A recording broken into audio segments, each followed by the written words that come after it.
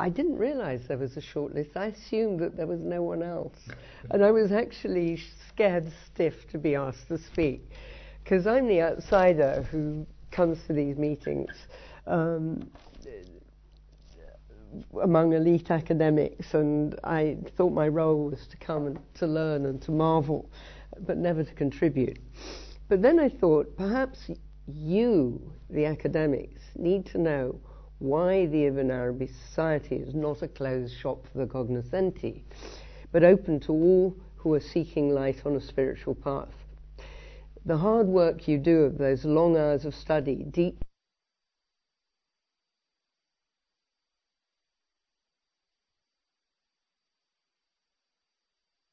real purpose for ordinary people like me. And of course, in your action, you fulfill a divine purpose. So, some boring stuff about me. I'm probably quite a typical product of my time. In a century marked by increased travel and communication, my own life reflects diverse and confusing influences. I was born in Saigon, got out on the last boat that wasn't torpedoed. I don't remember it. I was about 3 days old. I had an early childhood in Cairo, where I was a kidnapped target in the Arab struggle against colonial oppression. I found myself at the age of 6 in England at a Catholic convent boarding school where I had several relatives who were nuns. They were horrible. And I was too small for the school uniform, relentlessly bullied because of my American accent. This was a scene from Lowood Hall in Jane Eyre, but I did have one good memory in the form of the school priest. He was so old I thought he was already dead. His name was Father Damien. He had a luminous, translucent whiteness. He came into a class every time with a mantra. He said, God is in heaven. He is all around you, and he is in you. He loves you, and he always will. I shut my eyes, and I knew he was telling the truth, as children of 6 do. My next important influence was my dance teacher, Daphne Dashba, real name. I was a natural athlete. I got to junior national and Olympic trials in 2 of my sports, but I did not value these achievements at all, and looked in awe at the grace and elegance of perfect movements of those who were doing ballet. So I enrolled in the classes. Miss Dashba's summary of my achievement was, she tries to try. The rest of my life has incorporated these 2 dilemmas: an inner sense of an existential truth, and an outer reality that whatever my apparent abilities, the essence of life and its purpose was not contained in my achievements. So, I was brought up a Catholic, memorized the Gospels in Latin, was trained in dialectics by the Jesuits. I knew there was something more, but I got diverted by career, marriages and so on until a more intense period of spiritual search in my 40s led me through dreams to Islam, much to my surprise. Even then I hit a wall of confusion rather than clarification. There were bad translations of Arabic into unintelligible English, empty parochial forms of religious practice which was no difference to Catholicism. The monastic tradition of Catholicism seemed to be reflected in Sufism, but in the communities I joined in London, there was little real spiritual guidance and a lot of spiritual and material fraud. Wandering on, I met Ridwan Ishaq, who brought me to a meeting of this society. And I felt I was home at last. Finally, like the invitation from Father Damien as a child, I was being introduced to a real spiritual path, not through a church or a mosque or a religious community, but through the careful translation and interpretation of a great medieval Muslim mystic and his contemporaries. I ask, is this unique? It is who you are. This society has attracted seekers from all countries and all spiritual paths, which makes sense. Truth is one. How can truth hover between alternatives? So, what is the path of this great master? This is where I dumbed things down a bit. 3 stages are clear. There's consciousness, there's being, and there's becoming. First and most blindingly obvious is the necessity to deeply understand, to know who we are. And I'm really happy to see another translation of Know Yourself, because that was one of my first influences. None of the many excursions in spiritual thinking led me to the clarity of Ibn Arabi's description that our essence is a manifestation of God's names, and our spiritual task is the unveiling of that essence. From that comes the recognition of the divine source in everything. Our journey is through experience, reflection, right practice, and our deepening spiritual vision informing action. Ibn Arabi's own advice on how to study the Futuhat indicates the student must bring his intellect, in which he must understand the different disciplines and relates them to the entirety of the creation and the social world, but the inner journey to enable the transformation to a spiritual vision and remove the cloud of the strident human personality. Ooh, sorry. Oh, that's all right. So the dynamic between the two is the steady transformation of our own mirage. The Sheikh as teacher is not only speaking from his own authentic spiritual vision, but he has a deep understanding of the many pitfalls of the spiritual path. And he describes 3 knowledges: the intellect, the knowledge of states, and the knowledge of secrets. But there's a dilemma communicating through the intellect knowledge which is obtained by inner vision. It's a known trap. Abu Huraira, who is the most prolific of the hadith writers, said, "I have written down half of what I know of the Prophet's teachings. If I wrote the other half, my throat would be cut." There's an ayat, well known: God it is who created the 7 heavens and the earth like them. The divine command descends through them. Ibn Abbas said, "If I were to mention the Prophet's interpretation of this, you would stone me." Ibn Arabi does let us see from his own experience what happens when the intellect is tamed in the service of a spiritual vision, which is the inner journey of the heart. The Sheikh is insistent that the work for this journey is essential for each of us. Quoting the Quran, "On the day of rising we will say, indeed we were heedless of this, and indeed we were doing wrong." To read the revelations of the Sheikh's own journey from the Futuhat, for his poetry, is an inspiration, but is not a substitute for our own authentic journey. In the Futuhat it says, "The heart is not gladdened except by what it knows for sure to be true." The intellect can't enter here, because this knowledge is not within its grasp. Also in the Futuhat, Ibn Arabi is clear in his description of the lower ranks of the spiritual paths, but admits that he disguises the credo of the spiritual elite, introducing into scattered vignettes which will be recognized only by those with a prepared heart at that level. Even in the Quran, there are many examples of the evolution of the spiritual path, but the one I like is the last 3 verses of Al-Arat, talking about the Quran itself. One verse says, "Those who listen to the Quran, it will be a mercy to them." The next verse talks of those who recite the Quran, that it will influence their lives. And then, those who know will worship. Because at that level, the last veil has gone. So, we understand the point of this journey from the Hadith, where Allah, speaking through the Prophet, says, "The servant comes close to me with worship and good works until I love him. And when I love him, I become the eyes with which he sees," and so on. We know that.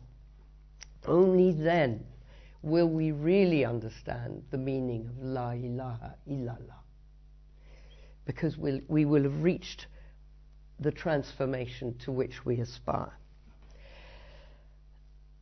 So, to come down to the mundane, how do I get from here to there? Big question asked to G.K. Chesterton. He said, don't start from here. But I find myself in this place. For this authentic journey to do the work of worship and so on, Malcolm Gladwell, the social scientist, in his analysis of successful people like Bill Gates, Steve Jobs and the Beatles, points out that they were not lucky. They had committed more than 10,000 hours to the task for which they became famous.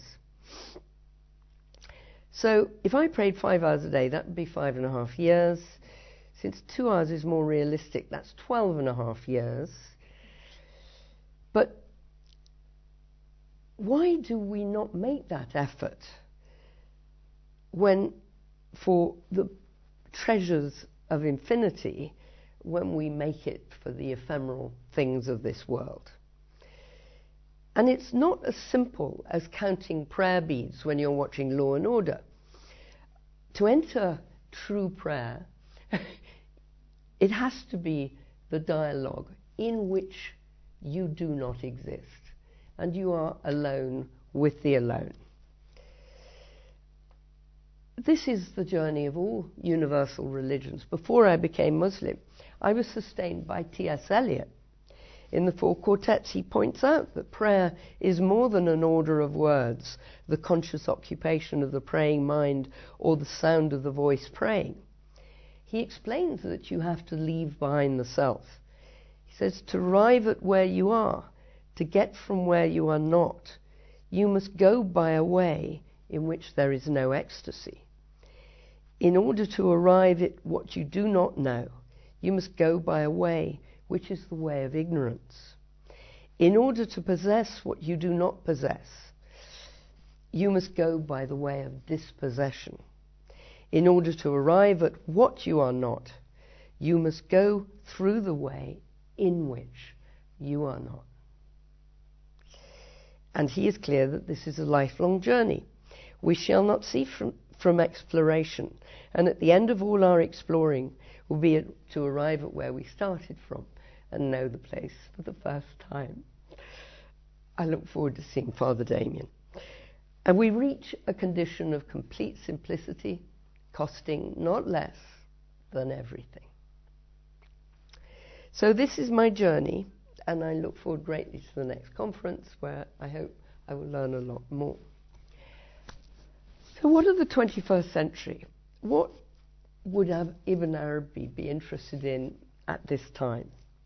I think he might be fascinated by some of the scientific developments. The science of cosmology, as opposed to mystical cosmology in the last 50 years, has led, and Wally will know more about this, has led to deep new understanding of the nature of the universes, and I put a plural on them. I'm a fan of Sir Martin Rees, the Astronomer Royal, who received the Templeton Prize for Religion last year. I would love the Society to invite him to address one of their meetings, even though he does not connect his understanding of the majesty of the universe with God. We know now that the universe is 12.5 billion light years, the furthest stars receding, and this is only one of several universes. We are an insignificant planet in an insignificant galaxy. And the presence of man on Earth represents a tiny fraction of its existence. More later. Our galaxy depends on the Sun, which has been in existence 4.5 billion years and has 6 billion years roughly before it evolves, blows up or something. Man, therefore, is only at the beginning of his evolutionary complexity, because man in age versus the Sun is roughly 1/4 of a second. Man in age versus the universe is something called a femtosecond, which I don't know what it is, but it's very short. Thinking of this, we know in Quran there are endless ayahs on know about the creation of the heavens. And when you look at the complexity of the heavens and then the inner complexity of man, we do become relevant, because the evolutionary complexity of who we are is also totally extraordinary. At the other end of the spectrum, I'm fascinated by quantum physics. I went to CERN earlier this year, and I'm going again in 2 weeks. The search for the knowledge of the first particles released at Big Bang unites Russians and the West, Pakistan and Iran, and more or less anyone else on the planet who couldn't care less who they are, except they are searching for this extraordinary truth. The computer farm supporting it is second in size only to Google, and it's to no purpose other than knowing how did the creation start. Biology. I'm fascinated by Miriam Rothschild. She's my heroine because she never took an exam, but she became a fellow of the Royal Society. I think that's cute. She was bullied at school, hanked out of school by her rich family, and became fascinated by what she could see through a microscope, and ultimately became an expert on fleas. I heard her addressing with Sue Lawley on Desert Island Discs, and she was advertising her book. And she said, "My dear, it's got a pornographic picture on the cover," which of course was very dramatic. And she said, "It's an electron microscope picture of the vagina of a flea, and it's beautiful." So we have to understand that God's mystery extends everywhere. Next time you're squashing a flea, remember that. Because I found myself an orphan in Islam, like Malcolm X, I became devoted to the pilgrimage of Hajj, because the mystery of the Kaaba and the tomb of the Prophet dwarfed any sectarianism that existed. If Ibn Arabi was here now, I'm not sure he would be happy with the sea of marble and concrete that now submerges the holy sites. There is a giant clock tower now in Mecca that completely dwarfs the tiny Kaaba, and it looks like a one-eyed Dajjal. It seriously looks like the beginning at the end of the world. The journey is perilous physically and spiritually, but in spite of everything that the Saudi authorities try to do and the chaos of 3 million pilgrims, the light of Allah and the Prophet cannot be extinguished. Finally, has this spiritual journey, as yet in its infancy, made any difference at all in my work as a physician? I'm depressed that with increasing scientific complexity and medical knowledge and government cost consciousness in the practice of medicine is becoming soulless and formulaic. I was sacked from the NHS 30 years ago, so I have a little more room for some of my own somewhat eccentric style. And I just... Brad will stop laughing. I just thought I would mention 2 stories. One is my best friend from school, Veronica. We were unlikely friends, but we found ourselves in the same dormitory at the age of 7. She developed a gynecological cancer, and ultimately the time came when things were getting a bit tough. And she said to me that she thought that maybe things were going badly because the doctors had stopped examining her, and she had this big swollen belly. So I felt her tummy. I said, "Oh my God," I said, "they've made a wrong diagnosis. No wonder they're not examining you anymore." She said, "What is it?" I said, "Well, you're pregnant." She had 2 sons. She's absolutely thrilled with her pregnancies. She was 62. But you know, Sarah, we've got examples in... I said, "But this isn't a baby. It's an angel. I can feel the feathers." So for the next few months, every time I saw her, up went her shirt, and I felt her tummy, and we discussed the evolution of how she was going to give birth to herself as an angel. And in her final admission, she said, you know, she always wanted to hear from me what they were going to do now. And I said, "The time has come for the baby to be born." And a few days later, she said, "What's happening now?" And I said, "You're going into labor." And she just grinned from ear to ear. She was so happy. it was actually commented on by the oncologists as the strangest experience they'd had of a person dying of cancer, because we never stopped laughing. A different story. Adam, rightly named. There's a tradition in Harley Street that a proportion of patients are treated for free. And recently, on the recommendation of someone who had heard me, but I didn't know who he was, this young man arrived. He was hopelessly high on drugs. He needed, he said, to take drugs just to be able to get out of his home. He was that bad. He had HIV, but his brief to me was that he wanted to get fit enough to go to New York to receive an award. I heard later from someone else that the reward was for the International Rent Boy of the Year. And that was a year ago. He returned dissatisfied.